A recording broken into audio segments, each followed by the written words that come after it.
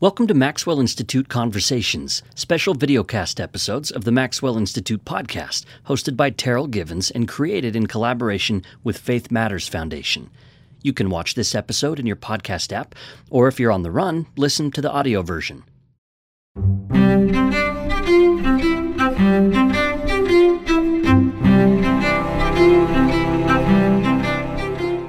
Thomas Worthland McConkie was born into a prominent American Latter-day Saint family, but the faith didn't resonate with him as a teenager. He disconnected from the church and began exploring the wider world's faith traditions. He followed a thread through Eastern religion and philosophy and was surprised when that thread guided him all the way back to the faith of his youth. As a specialist in meditation and adult psychological development, Thomas Worthland McConkie appreciates how connecting with his past opens a new vision of the future. Like even the way we use revelation, the word revelation in Mormonism, it's got a simultaneous kind of reaching back into the past, what was lost. Right. And yet it's also got this simultaneous reaching into the future and putting more flesh, bone, and substance to what hasn't been fully realized. Right. So my experience with meditation is that there's nothing that I can discover that's in meditation that isn't resonating with the tradition already. Thomas Worthland McConkie, author of Navigating Mormon Faith Crisis, joins Terrell Givens to talk about his journey in this episode of Maxwell Institute Conversations, part of the Maxwell Institute podcast and sponsored by the Faith Matters Foundation.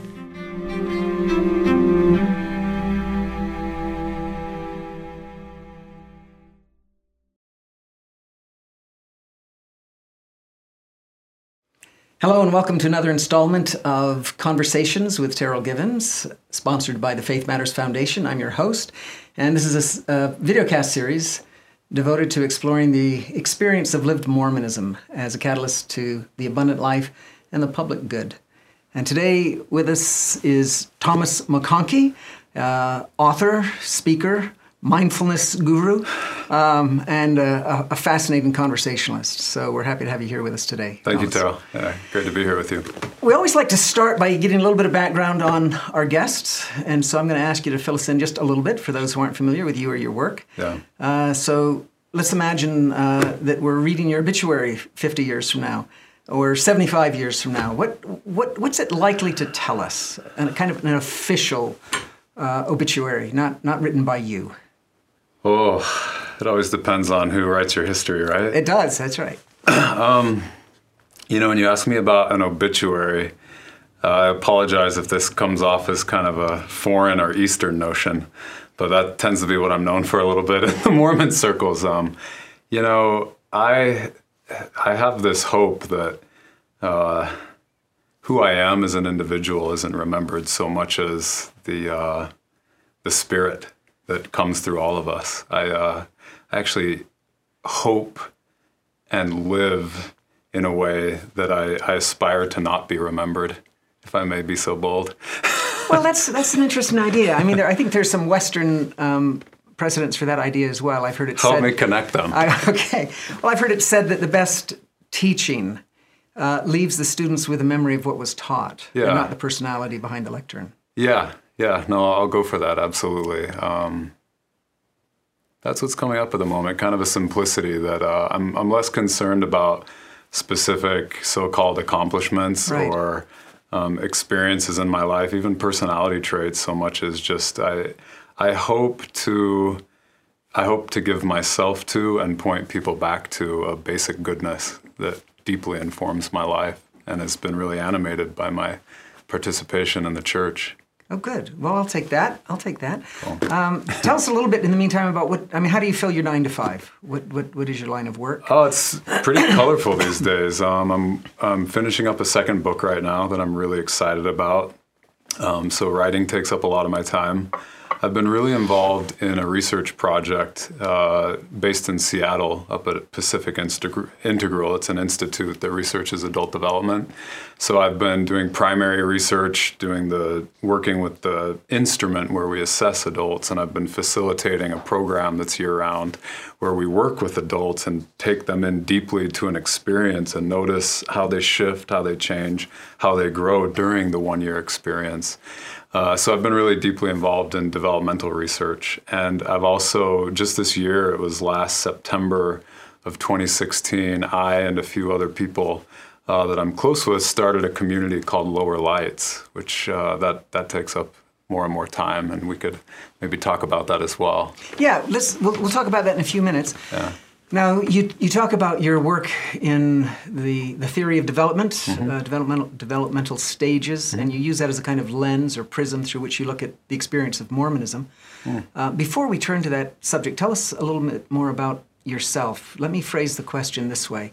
I typically like to quote William Wordsworth, the great poet, as referring to the fact that he says, there are in our existence spots of time that shape, that mold us. He says that we remember with a renovating virtue from time to time.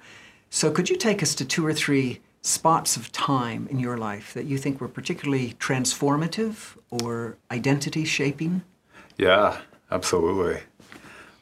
Only 2, only 3? There's so many come to mind. We've got plenty of time. So many come to mind. One experience that I'll just detail briefly, I'm actually writing about it in the current book, but I had an experience of faith healing when I was 12 years old. I had a really high-grade fever. My parents didn't know whether they should take me to the hospital or not. My granddad, Worthland, lived just down the street in Salt Lake City where I grew up.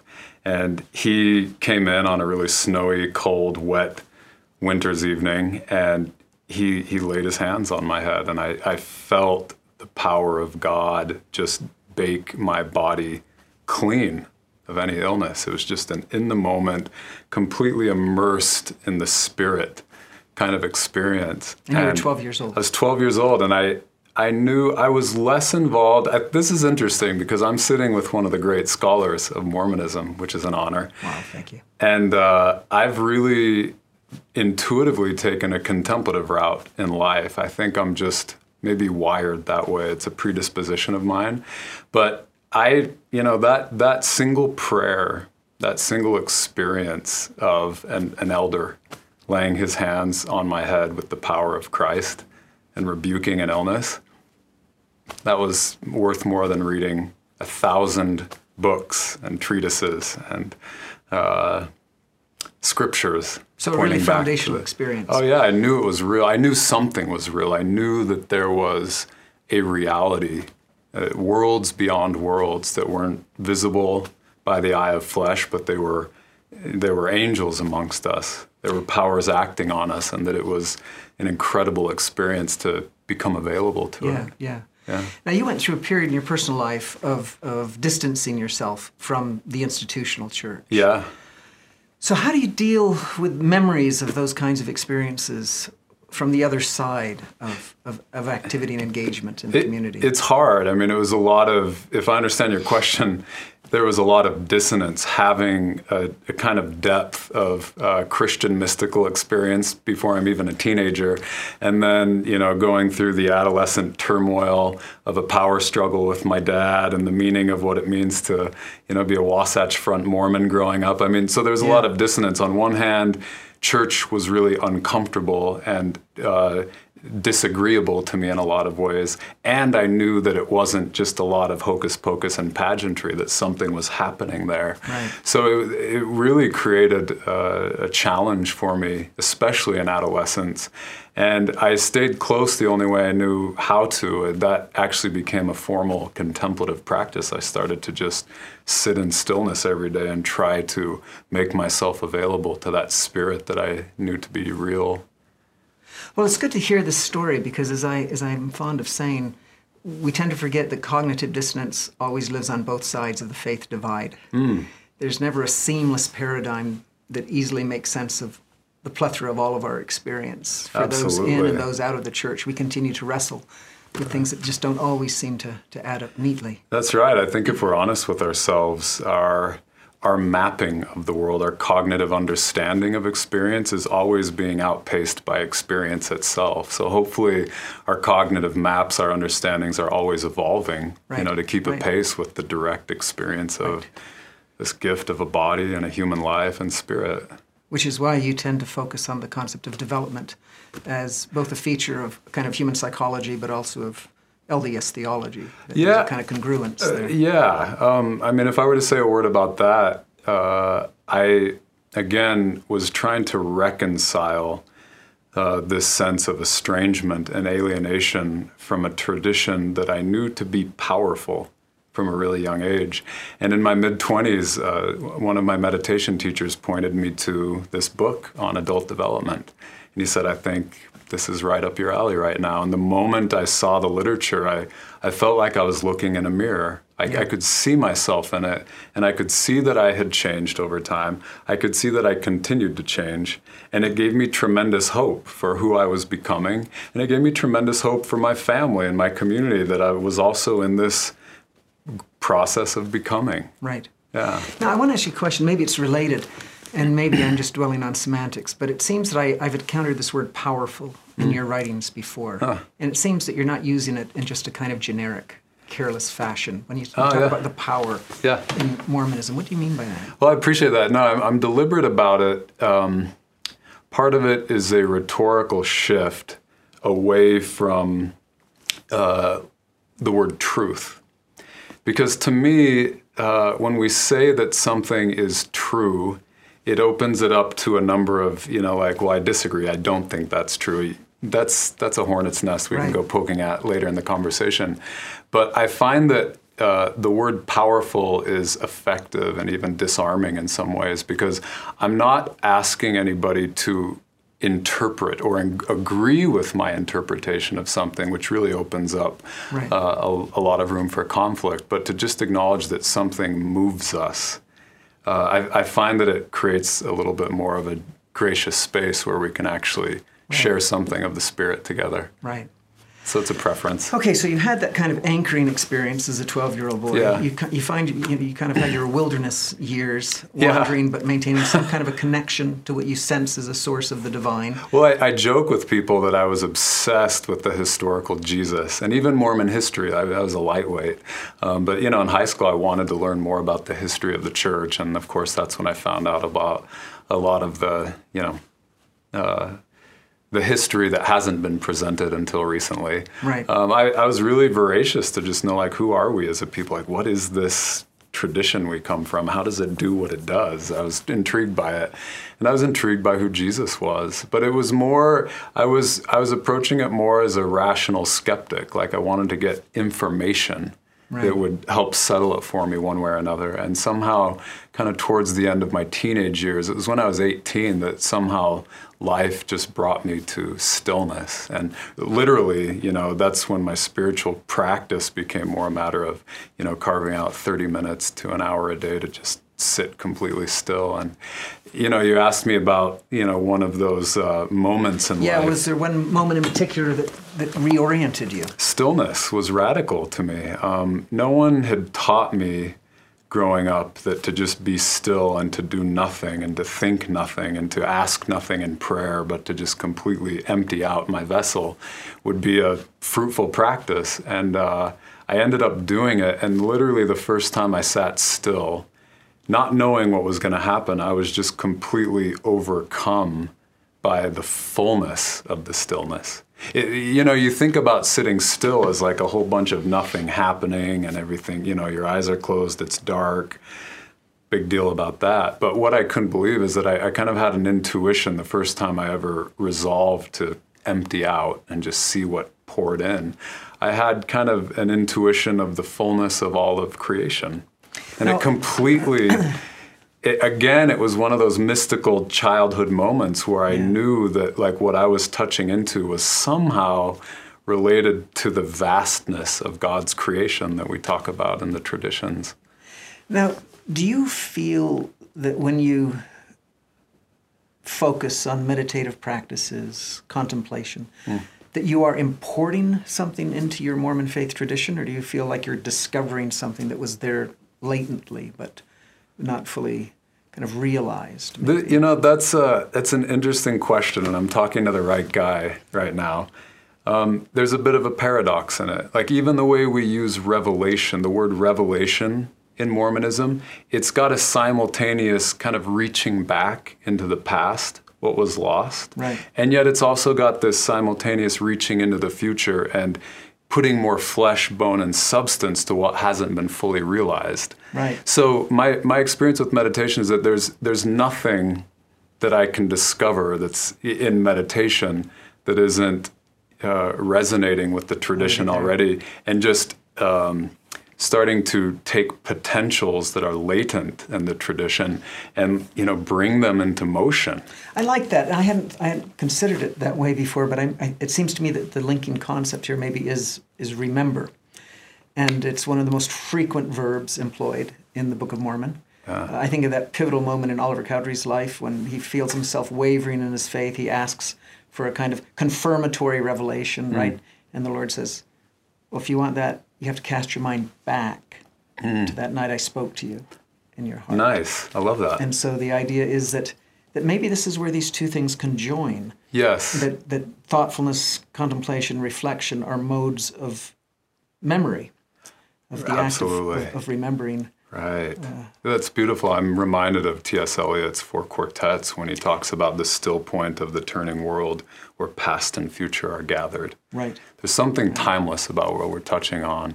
But the simple answer is that there's nothing that I can be or become or discover through contemplation that isn't natively Mormon. Right. I mean, it's really energized by practice. You're kind of going against the grain of Mormon culture, if not Mormon fundamentals, right? For sure. Insofar as, and I think I've mentioned this before on the show, but there is this kind of obsession with activity in Mormonism, right? We're not devout or committed Mormons. We're active Mormons or inactive Mormons, right? Right. And contemplation doesn't come naturally to us. I remember the first time that I wanted to go to the temple shortly after I had been the first time, and I wanted to go back and just sit in the celestial room, right? Yeah, and I asked a worker, "Can I just go in and ponder and meditate?" I was like, "Well, no, that's not how we do it. Keep it moving. You have to keep moving, right? Exactly. You have to be going through the process here. Yeah. So literally, there isn't kind of a space carved out for that. It's definitely countercultural, not just in Mormon culture, in American culture, in Western culture. We're in you could say, a phase of development as a civilization where we're active, we're creating, we're doing things, and the rocking back into stillness and letting it come. I think that's less intuitive to us as moderns. Yeah. I think we're due for it. I think we're hungry for it. Do you think that part of the problem is the way in which we divide inner experience up into religious and spiritual? And we tend to, I mean, it seems to me a lot of the students that I encounter at the university tend to think, well, you're either religious or you're spiritual. And so one always becomes a substitute for the other. If you're religious, that means you participate in kind of community worship and organized religion. If you're spiritual, you have this communing experience. Yeah. And it seems to me that the mistake Latter-day Saints that we often make as a people is we don't realize that just because we have the template for engaging in a community that is service-oriented, that isn't a substitute for the kind of individualized quest for the Christ that has to constitute the heart of our spiritual life. That's really beautifully said. Yeah, I think that's an area of growth for all of us right now. Yeah. That rings really true to me. So what was it that turned your mind and heart back toward the institution of Mormonism, towards formal kind of re-engagement with the people? This is something that is really beautiful to me. I'll call it a conversion experience, but you can help me where in Matthew, might be in chapter 5, but it's the verse that talks about praying in secret. I had the experience of God praying in secret within me, actually, because what it was between my years and years of quote inactivity into all of a sudden I'm at a Mormon church for the first time in a really long time, a little bit disoriented, like, wow, I can't believe I'm here. And they couldn't either, probably, right? Right. It was not a conscious process. It just kind of happened. There was a moment of really significant stillness where I felt simple. Felt like I'd returned to some kind of primordial innocence. And I knew when I recognized that kind of innocence and stillness that, whoa, this is really something. But I didn't think, oh, this is really something. I should become an active Mormon again. I just thought this is really something. And, just within days, I was back at church, kind of dwelling in that same kind of stillness. And I think it was significant because the church for me growing up was a very turbulent place. It was very conflict-ridden. And I think personally, I needed that stillness to stabilize me, to actually, it was a balm to my wounds, to actually be able to access the stillness in a place that historically had been so painful for me. Yeah. Let me ask you another question that occurs to me at this point. In the history of Christianity, the contemplative tradition is generally associated with a kind of theocentric universe. I love the theologian Kenneth Kirk. He's written a magnificent book called The Vision of God, in which he says the whole history of Christian tradition can be understood in terms of this quest for a beatific vision, where contemplation takes us to this moment where we have that encounter with the divine. And one of the radical innovations of Joseph Smith's theology is that he reconfigures heaven. It's not just a theocentric, but it's also an anthropocentric heaven. It's vertically oriented, but it's also horizontally oriented. Yeah. And so how does contemplation and stillness and meditation get transmuted in a Mormon context into a more meaningful relationality to other people? Does it work in that way? Does it need to be kind of adjusted in that way so that it's just not about you and God, but somehow it's a key to richer human relationships as well? Yeah, well, that is a mouthful of a question. I'm actually curious in the moment. You pointed out that, my contemplative approach to Mormonism is probably a little countercultural. I'm curious as somebody who's very familiar and conversant in the culture, like what your relationship to contemplation is, like what comes up for you when you think contemplation, or if you imagine a future of Mormonism that's more contemplative than it currently is. And that's not I want to answer your question too, but that's really present for me actually. I think about this an awful lot. I've always been a little bit sad that in an early version of the Articles of Faith, Oliver Cowdery drafts, and he refers to the fact that we believe in the same holiness and purity that the early saints aspired to. And that drops out of our Articles of Faith, it drops out of our rhetoric, our language. And I can see, one way of justifying and maybe even valorizing the Mormon emphasis on activity is that we believe in a religion that is an active engagement. Right. And not just a kind of isolated contemplation of eternal truths. But as I said before, I think that there are a kind of cultural norms that we need to eradicate. We need to clear the ground, and some of it's just in our language. Yeah. Think of how insidious it is, for example, that we always talk about saying your prayers. Yeah. We don't say, have you engaged your Heavenly Father in conversation today? Have you said your prayers? Right? As if it's just this formal rite that can be accomplished as this finite little action. Yeah. And it strikes me that prayer has to become a practice. There has to be this quest behind it, and we have to carve out space to make that a moment. I know, for example, if I can just share a private practice that I have found greatly enriches my own prayer experiences, that I keep, I guess you could call it a prayer journal. And I try to have it with me when I offer my morning devotions. And it's my way of saying, speak, Lord, thy servant heareth. It's my way of saying, I'm prepared in case some kind of insight, revelation, thought comes to me. Yeah.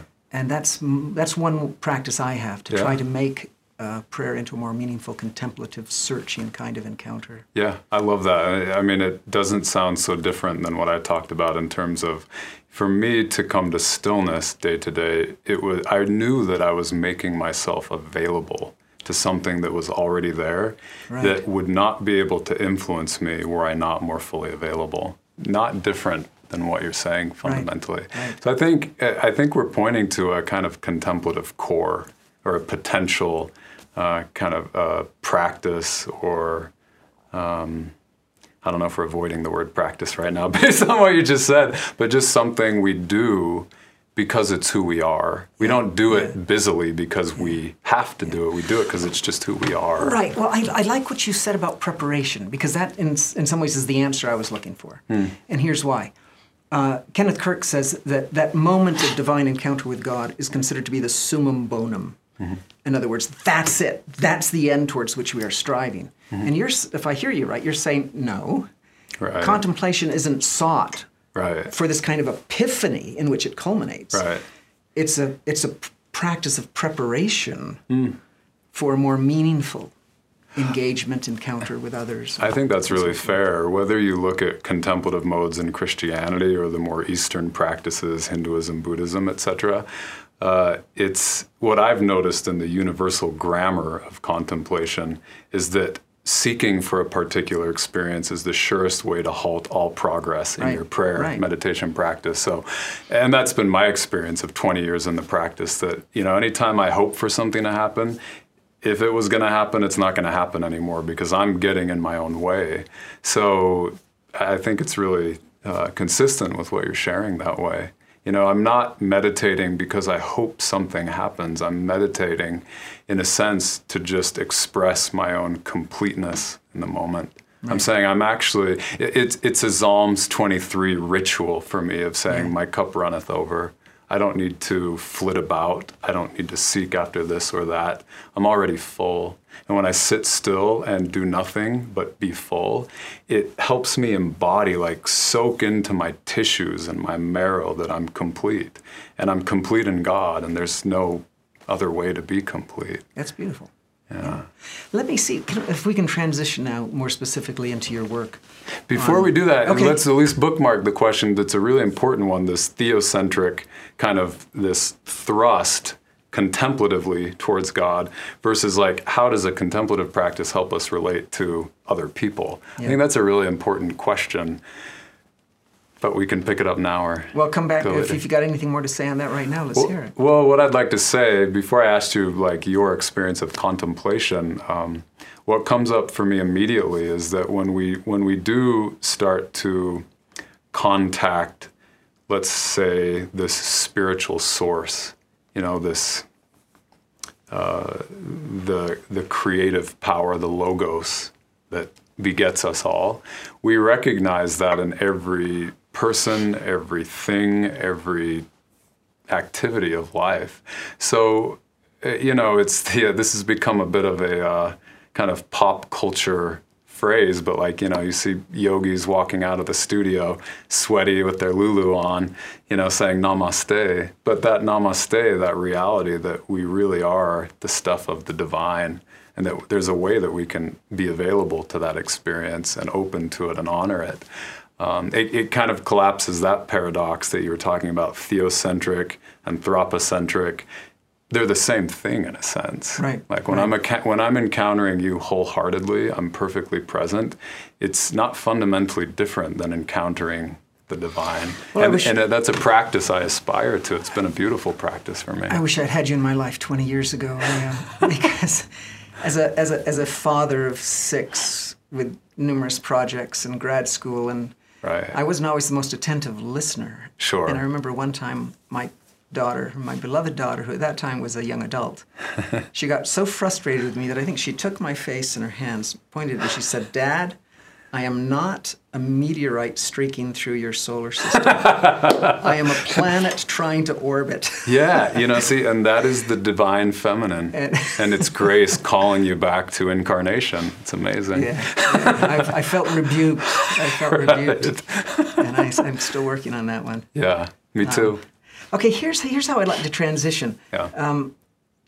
Your kind of take on mindfulness, contemplation, meditation has opened a space for some individuals who weren't finding other effective ways to encounter Mormonism or to transition back into Mormonism. Is that correct? Is that accurate? It's very accurate. The only change I would make, a slight amendment, is that before I even hope people to encounter Mormonism, I hope they encounter something powerful and something real. And I put my faith in other agents that can carry on the conversion work from there. But I do, when I share contemplative practice meditation in the Lower Lights community, for example, it's with a deep trust that there is a basic goodness that animates life. There is a spirit. Yeah, I'm glad you're clarifying this, because listeners haven't heard all of our background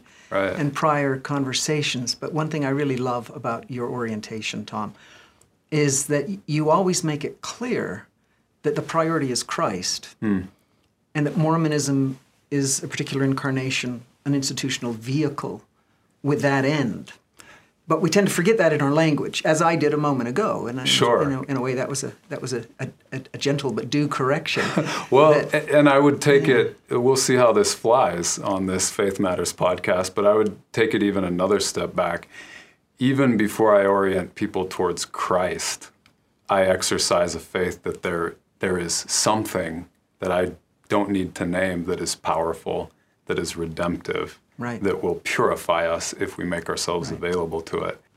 Let me turn to a couple of things that you've said in your writing that I think are particularly poignant and perceptive. One is, you say in your book on navigating Mormon faith crisis, my wish is to allow different kinds of faith to flourish. But even as you say that, there's a counterweight, to that when you say, but I've wondered, is my perspective mainstream enough? Right. So talk a little bit about that, about the first half, about creating that space. How have you seen that happen? Yeah. What other kinds of things, strategies, maneuvers can we engage in as a people to create that space? Right. And then talk a little bit about your worries about orthodoxy. Well, I'd love to hear your thoughts on this too. What comes to mind? I heard a few questions in there. Really the exercise we were just engaged in. And I didn't see a huge reaction from you when I said, let's not worry too much about Mormonism, and let's not even worry too much about Christ. Like, it's Heraclitus, actually, was the thinker, philosopher, who said in his own cultural context that Zeus is both willing and unwilling to be called Zeus. And that's quite a mystical statement. But if we translate it to modern times in Mormonism, I think Christ is powerful enough and gracious enough that he's willing to be called Christ for those who call unto him, and he's willing to not be. And so long as people have open hearts and are available to the atonement, I think we could launch a renaissance, in our own community if we were willing to not have to name every last thing. Yeah. There's a particular didactic approach to religious experience which I avoid personally because I find immediate experience to be so powerful and so convincing that it doesn't need my commentary. Any commentary I make about the power and the action of the Spirit in our lives, it's just, it's dross. Yeah. So I'm happy to, I want to really hold that cultural space and say, maybe we don't need to say as much as we think we need to say. That may be true. I think I've been talking a lot in a seminar these days about the difference between political motivations and ethical motivations, by which I mean some of us are concerned about actually achieving a certain good end, and some of us are more preoccupied with making a statement that defines us as agents. Yeah. And there's a place for both in the disciple's life, but I do think that that going up in flames at the stake isn't always the most productive way of bringing about change in other people or illuminating truth. So I appreciate that. I mean, what I hear you saying is, well, we do need to say something at some point. We do, for sure. Insofar as for example, my position within the LDS faith community is that there was a real person. He was Jesus Christ. He was the Son of God, and he did, in fact, personally effect a universal atonement by virtue of his death and resurrection that eventually, at some point, will need to be universally recognized for its healing power to be fully manifest and operative. Yeah. But I also agree that in the meantime, we don't need to be hammering that kind of confessional acquiescence on the part of others who may not be at a stage where they're ready to hear that particular, right, definitive series of claims. Yeah. So give us a couple of examples. As I said, I don't want to go through the whole dynamics of your book, but give us a couple of examples of how different Latter-day Saints relate to their faith. Yeah. Awesome. This is really good. Well, one that comes to mind that I think is culturally really relevant, and there's actually a lot of shifting going on in this area. One stage that researchers talk about, it's the early third-person perspective. In my book, it's the expert, which is just an industry term people use. The expert is in a place of development where they have been inculcated with a certain worldview. They grew up in a certain culture, a certain language, a certain place, like we all do. And their rational capacities are just starting to really come online and inform their more adult personality. It's a place of pretty significant insecurity in that, like, for a long time, we all lived for a long time in life a period where we didn't have to defend our way of life. Some people don't grow up with that luxury because from the day they're born into a culture or a group that's, being exterminated or dislocated. But psychologically, ideally we have this holding environment where we just learn our language and we learn our culture and we learn our stories and our values, and we just absorb it by osmosis. But then when we get into a more kind of the early stages of adulthood, we start to think about things. We start to take a perspective on, that's interesting that I was raised that way. I noticed my friend over here was raised in a totally different way. We start to see difference. We start to be able to take a step back from our cultural context and reflect on it a little bit. And with that new capacity to observe the way we were brought up comes a lot of insecurity. Like, we're not necessarily ready to receive criticism about, in my instance, the Mormon way of life on the Wasatch Front, for a guy who was born in 1980. So it's the reason I want to kind of give you a little context for this stage, because the way that plays out is that I see a kind of discourse in modern Mormonism where there's kind of a strident defending of Mormonism and anything that would seem to be attacking it or disagreeing with any of its points. And really, I think there's an expert in all of us that just doesn't want to hear the criticism. Do you think, can I interrupt for just one? Please. Do you think that that's one reason why some people react so negatively to the decriminalization of doubt? Ooh, that's quite a term you just dropped in this conversation. Pause. There's, myself and numerous others, and I'd like to think that a number of the brethren as well, President Uchtdorf and Elder Holland and others, have talked about the need to be more accommodating of those who are wrestling with uncertainties. Right. And, it would be a misrepresentation to say that anybody that I know thinks that doubt is an end toward which we should be striving, that it's a condition that we valorize in and of itself, but that in the life of most disciples, there come moments of honest inquiry and reservation and second guessing, and that can be a prompt to further growth and discipleship. Yes. But some people they resist that phase of doubt as intrinsically faithless, wrong, sinful. Right. I think you're pointing to a sea change in Mormon culture. I can't speak for the global church, but certainly locally, I'm based in Salt Lake City. I see, a battle line drawn, and people on one side are saying there's no room for doubt, and this is the way it is. And not always, but often some of those voices strike me as just being defensive and maybe unnecessarily reactive.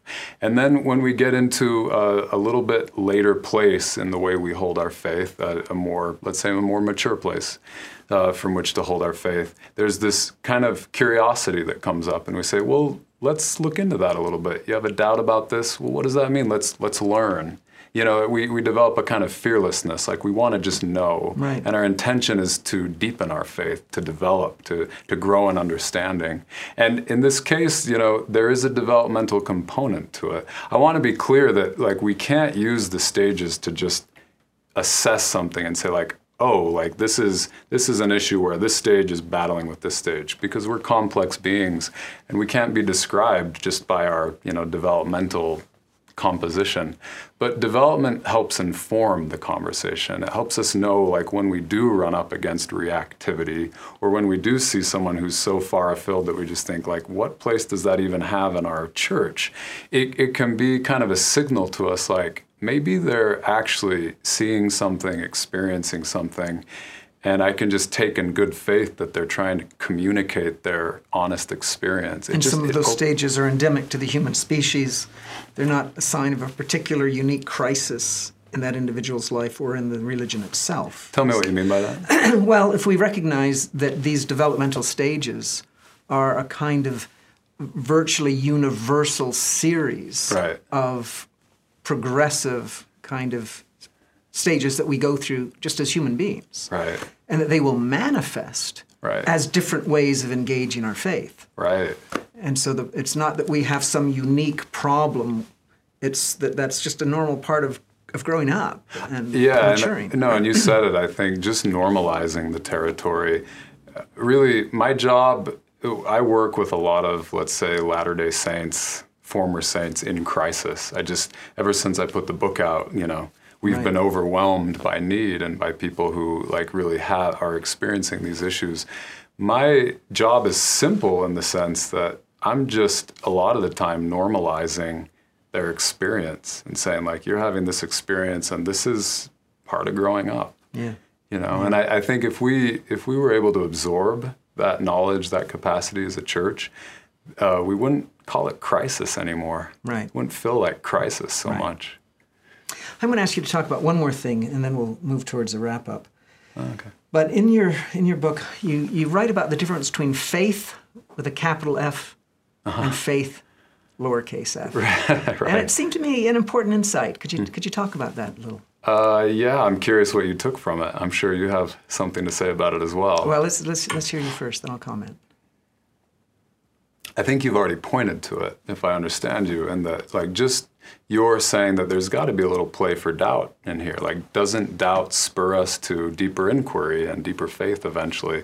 Well, the distinction I was making is that, at a certain cognitive level of how we organize our experience, we believe this, we don't believe that. I have faith this is true, I doubt that that's true. There's something playing out in our mind that really captivates our attention. We feel like so much of what's important in human life is playing out on this kind of intellectual playing field. And the distinction I wanted to make in the book is that, again, back to this theme of a divine indwelling, that there's a grace working on us that's beyond any human capacity to understand or even directly perceive, and to just become available to that possibility, to exercise the humility of knowing that, whatever thought I have about something, whatever I affirm, is really just a shadow of the deeper reality.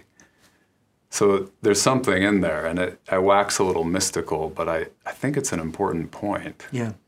I'm curious if that was what your experience. I'll tell you how I understand that dichotomy unfolded in our church's own history. Cool. Yeah.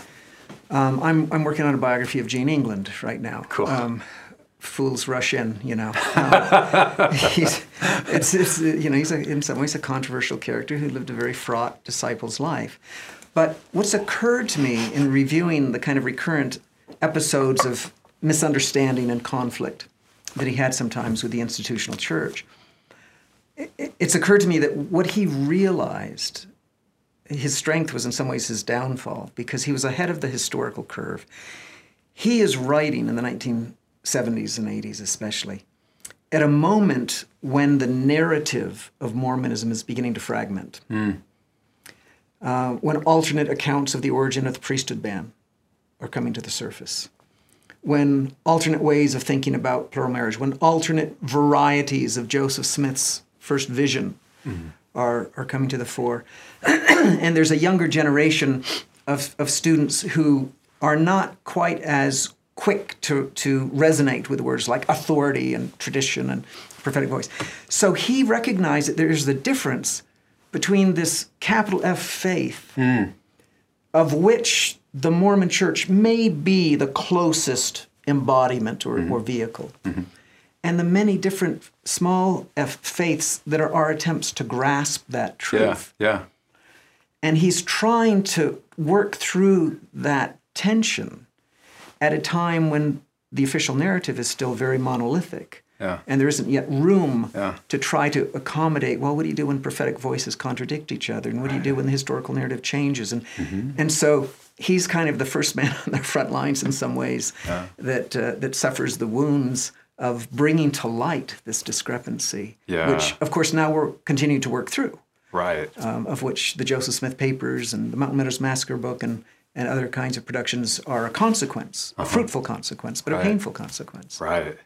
I love what you're saying. That's absolutely the spirit in which I'm offering that term. It's recognizing that, there's capital T truth, there's capital F faith, there are realities to the divine that we can't even begin to tolerate in these mere human nervous systems and our biology, and to just recognize that we're doing our best as translators. Right. We're trying to translate these awesome realities into something actionable right here on the earth. We're building a church with it. But to not conflate those two, it's like the violent metaphor in literature. When the metaphor is used so often that we forget that it's a metaphor, we get into trouble. And I was pointing to something that's simple. Right. And I love what you said, when you talk about Eugene England being ahead of the curve, I think in some really important ways that's true. And it points to a developmental path. It says that he was tuning into realities that mattered to Latter-day Saints at a time where they weren't just taken to be true. Right. And you have to ask the question, who's ahead of the curve right now in 2017? Who are the people in the church who are saying, genuinely, there's a direction we're moving in. And, in order for the saints to be one heart and one mind, we must move in this direction, no matter how unpopular it is for that particular person. And I think development can give us courage. I think it can help us to see patterns, whereas before we would have said that Eugene England is a total crackpot. Yeah. With some developmental understanding, we might say, I don't like him, but let's hear him out. And that would be a big deal if we could do that for each other. Yeah, I think. Well, I want to conclude this portion, and then we're going to end with 3 questions. But I want to conclude with this portion by having you read what I think is a very beautiful conclusion to your book, because it seems a fitting coda to our conversation thus far. Could you read that, please? Yeah, thanks, Terrell. Historically, the question of how to establish Zion amongst the Gentile nation has been a vexing one. What will we do with all the unbelievers, the non-members? Development shows us that establishing Zion isn't simply a matter of converting others to our way of seeing, so much as more deeply converting ourselves to seeing more of the whole. All of us are engaged in the pursuit of a meaningful life. Is our own meaning-making flexible enough to include the meaning of others? Zion needs all of our perspectives in order to flourish. We can become the sons and daughters of God yet, not through a narrowing of orthodoxy, but through a multiplying of human and divine perspectives, always more numerous than the grains of sand along the beach. Magnificent. Thank you, Tom. Thanks, Terrell. 3 questions for you. First of all, what do you think the Mormon Church or the Mormon people are not doing terribly well right now? Not doing well.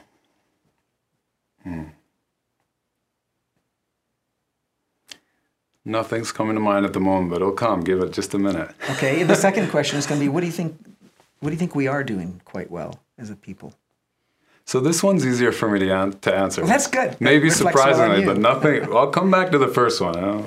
But the second one, I have a friend he's also a contemplative, and he's a Latter-day Saint, and he shared with me recently that he goes to church on Sundays, and he situates himself in the back of the chapel really deliberately because he can't help but just weep when he's in the chapel. And in his words, he said, there's a field, there's a potent spirit, there's a power that's so moving and so full and so grand, it's like nothing he's ever experienced as a human being. And all he can do is show up for it and be available to it and allow himself to be moved by it.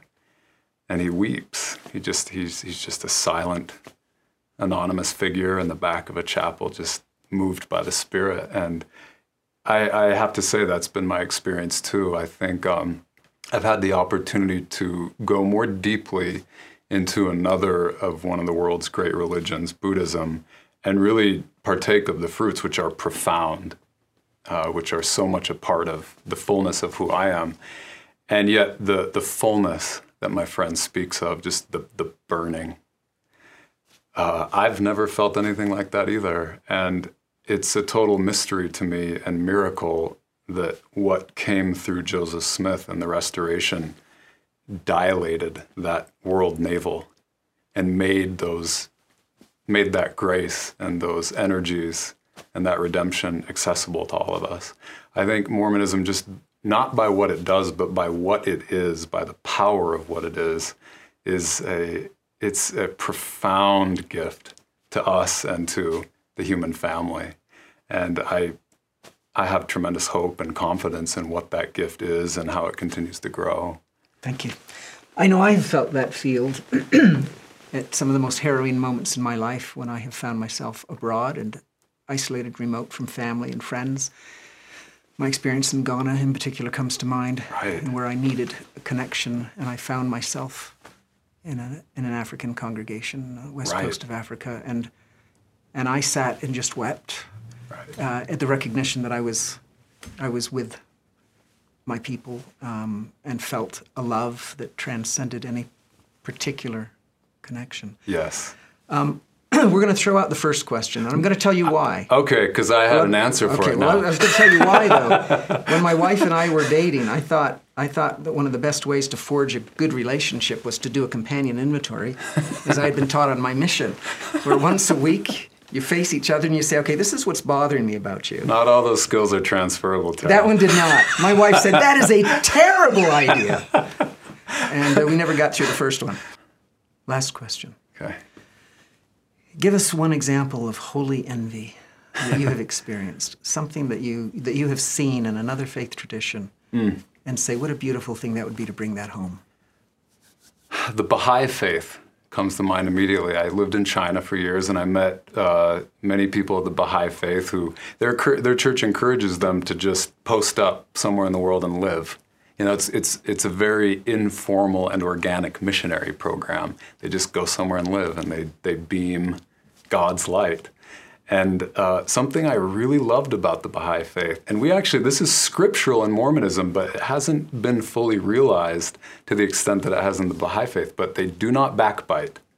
This is a commandment. Like, people I've met, I can't speak for the whole Baha'i faith, but every last person I met in the Baha'i faith, they were just as strict about not backbiting, about not saying bad things about people who aren't present, as much as we Mormons are about not drinking coffee.